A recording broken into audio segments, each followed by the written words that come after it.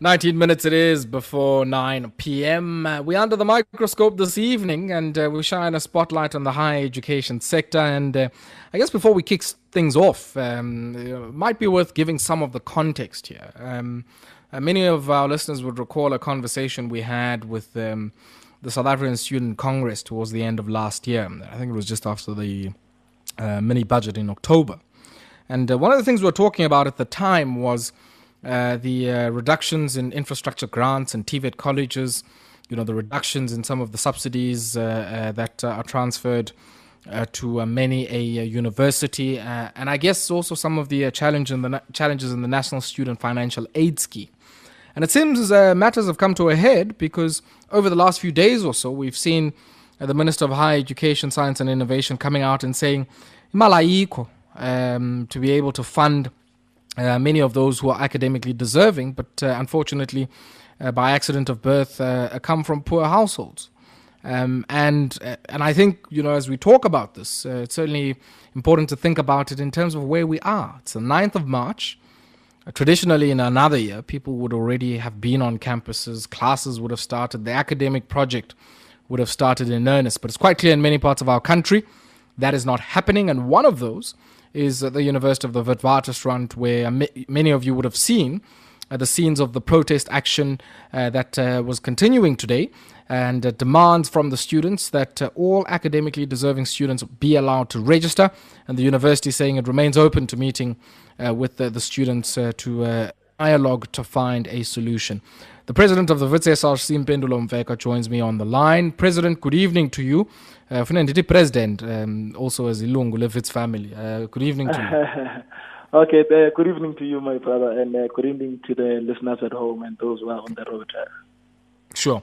Mpendulo, let's maybe start off here. We've seen scenes, I think, throughout the course of the day on SABC News, I guess, and even on social media, some of the skirmishes of many a student between them, private security, and all of what has been happening on campus. For disinterested observer, what is happening on the campus at Wits, and what seems to be the challenge in relation to the registrations and the challenges of historic debt? Okay, thank you for the question, my brother. What's happening at Wits University, in simpler terms, is to say we have a number of students, over 8,000, to be exact, 8,142, that are unable to register due to their financial difficulties or their financial related matters. And these students are unable to register because, for one reason or the other, either last year they were on the NFSAS scheme and they were since defunded, or they were on a bursary and the bursary dropped them because of COVID, or they lost a parent, or they have a parent that lost a job. So these students are now without anywhere to turn to, and we've since made recommended demands to the university to say, look, these students be allowed to register because they are academically deserving. Now, in the history of Wits University, and I'm hoping the university does reply to this at some point, in the history of Wits University, we've never had an academic year wherein students have performed so academically well. What's ironic is that it was the hardest year in academic history. So it makes no sense for us, for students, not to be allowed back into the system. To make it further worse, students last year were given an opportunity to go online for the first time. Some, in this regard, were set up for failure because they didn't even know how to use a computer or to find ways around online learning. And the protest currently on campus also largely centers around that, to say there's first years who've not even been equipped with computer literacy that are expected to continue with their academic year online, and really they're being set up for failure because there's now a new system. As a former vet, you would know, we used to use Sakai. Sakai is no longer there. We now use a new system called Ulwazi or Canvas. And that system not only confuses these first years, it confuses returning students. So you are setting these people up for failure because you expect them to study online, and in a month or so, you're expecting them to have their tests and exams online. And I guess, that's one critical element, Mpendulo, when it comes to the experience, in particular, of black, poor and working class students at the University of the Witwatersrand who, happen to also live, if we are to think about this idea of remote learning, in the areas that probably have the weakest telecoms infrastructure that makes it so difficult to even participate in the academic project because there's no fiber. I mean, there's no fiber. But I think the other dimension I want to maybe hear from you is the nature of negotiations you've had with management. Often, I guess there's always this discussion that protest, is the last action once, discussions and dialogue with management has broken down. Where do you depart from each other when it comes to management? I mean, Sharona Patel, the spokesperson of Wits, came out, earlier on today saying, there's some concessions the university has made, and, her suggestion is that you are digging in your heels as students on particular matters that I guess the university is saying they can't really meet you on. So I must say this. There's always two sides to every story, right? And I want to implore media houses. Yes, I want to, and I'm trying to exploit your platform here by trying to implore other media houses to try and report fairly, right? We saw this mistake happening in Fees-Must-Fall, and it might happen again this time around because these are not problems that are necessarily faced by Wits alone. So first and foremost, for the past 2 months, the SRC has been on campus. We've been on campus since the 4th of Jan, and we've been assisting students to try and register in one way or the other. As an intervention strategy, we've went so far as raising money. We've tried raising 21 million to try and resolve the problem, and that has come to a failure. The university had even went out and claimed to have been supporting this campaign of ours, and we've tried writing memorandum of demand as far back as the first week of Jan, as I do indicate that we arrived here, to say, look, we want you to assist students in these particular regards. And to us now, there's no point of return because registration, one, is near to closing, and second, the academic year has started. And if we wait any longer, for any registration or any negotiation in one way or the other, we will be putting these students who are yet to register and might not even get to register in a worse of position. So if the academic year proceeds, they'd be in a worse of position. Just to cite a small example, ordinarily, someone would be allowed or would readily be given an opportunity to go and attend class if it was physical or in a different environment while having not registered. But people who are expected to attend class online cannot have the same privilege because they have to have access to a particular link for a particular class. And if you don't have access to that particular link for a particular class, you're then prejudiced, even if you do register late at some point and you've been set up for failure before you even start. So we've tried just briefly to negotiate with the university for close to 2 months now, and we are yet to get something significant from any of the demands we've made. Not a single one. Not a single demand have they given into. President, let's do this. I want us to pause here for a second and take a brief break. And when we come back, I want us to touch on two things. One, the accommodation crisis. I mean, if people can't register, I would assume they can't register and get into res.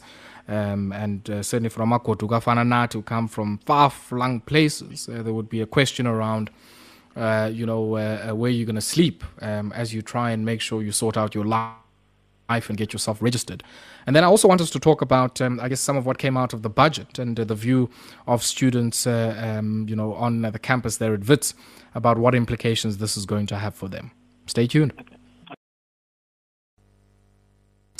9 minutes it is before 9 p.m. We're under the microscope, and this evening my guest is the SRC President at the University of the Witwatersrand, Mpendulo Mfeka, joins me, and we're talking about the situation out on campus and I guess some of the issues in finding a workable solution between the students and Wits management. And Mpendulo, I want us to maybe just talk, I guess, about the implications of this for accommodation. I mean, one would think that by now students would have already checked themselves into res, preparing themselves for the start of the academic year. And if we accept many students don't come from the Gauteng city region, then I guess that might be a bit of a challenge. Yeah, it is a challenge, and I think as an alumni of the university, you'd be aware of this. We have this challenge every year, and I don't think it's a Wits problem only. It's not peculiar to us. It's a challenge which is faced across the country. For example, the reason why the university is not allowing any journalists into campus is because there's people who are sleeping in libraries. We still have people at the height of COVID who are sleeping in labs and places I can't mention on this public platform. It's not only students this time around. That's the shocking part. Parents are sleeping with their students on benches on campus to try and ensure that they are assisted with registration. The situation is dire, it's bad. Today we had a protest, we shut down the institution, and journalists couldn't be allowed into campus because the university was trying to hide its shame. So the accommodation crisis, I will not lie to you, it's a crisis that is there every year. And frankly put, the ultimate solution lies on land. I mean, accommodation is land, right? So the buildings in Braamfontein need to start being Wits-owned or city-owned, and they must be given to students, because homelessness not only leads to vulnerability in terms of your studies, but more particularly for female students, it increases the chances of gender-based violence and gender-based harm and femicide. So if we don't address this with the rigor it deserves, and various stakeholders of society don't come to the party at the pace they should, then really we're setting the country up for failure. And I guess that, all of these issues that you're raising, Mpendulo, right through from the challenges of registration, the funding, historic debt, accommodation, many would argue, I guess, certainly as it relates to poor working class students, that there was a certain pact signed between poor and the working class in South Africa and the government, which was that at least many of those who are academically deserving, are in greatest need, would be able to go through the system. It seems of late that even that isn't assured, and I guess puts some question marks around the gains of the Fees Must Fall movement and other struggles on campuses that preceded it. I want to hear your view on that, Mpendulo, in light of what the minister said yesterday, but also, I guess, some of the trends that we saw in the budget, which will have extensive downward implications on some of the resources available to students, both for funding but also for the university's academic project. So I must mention this. You correctly point out that as a result of Fees Must Fall, a lot of gains were made.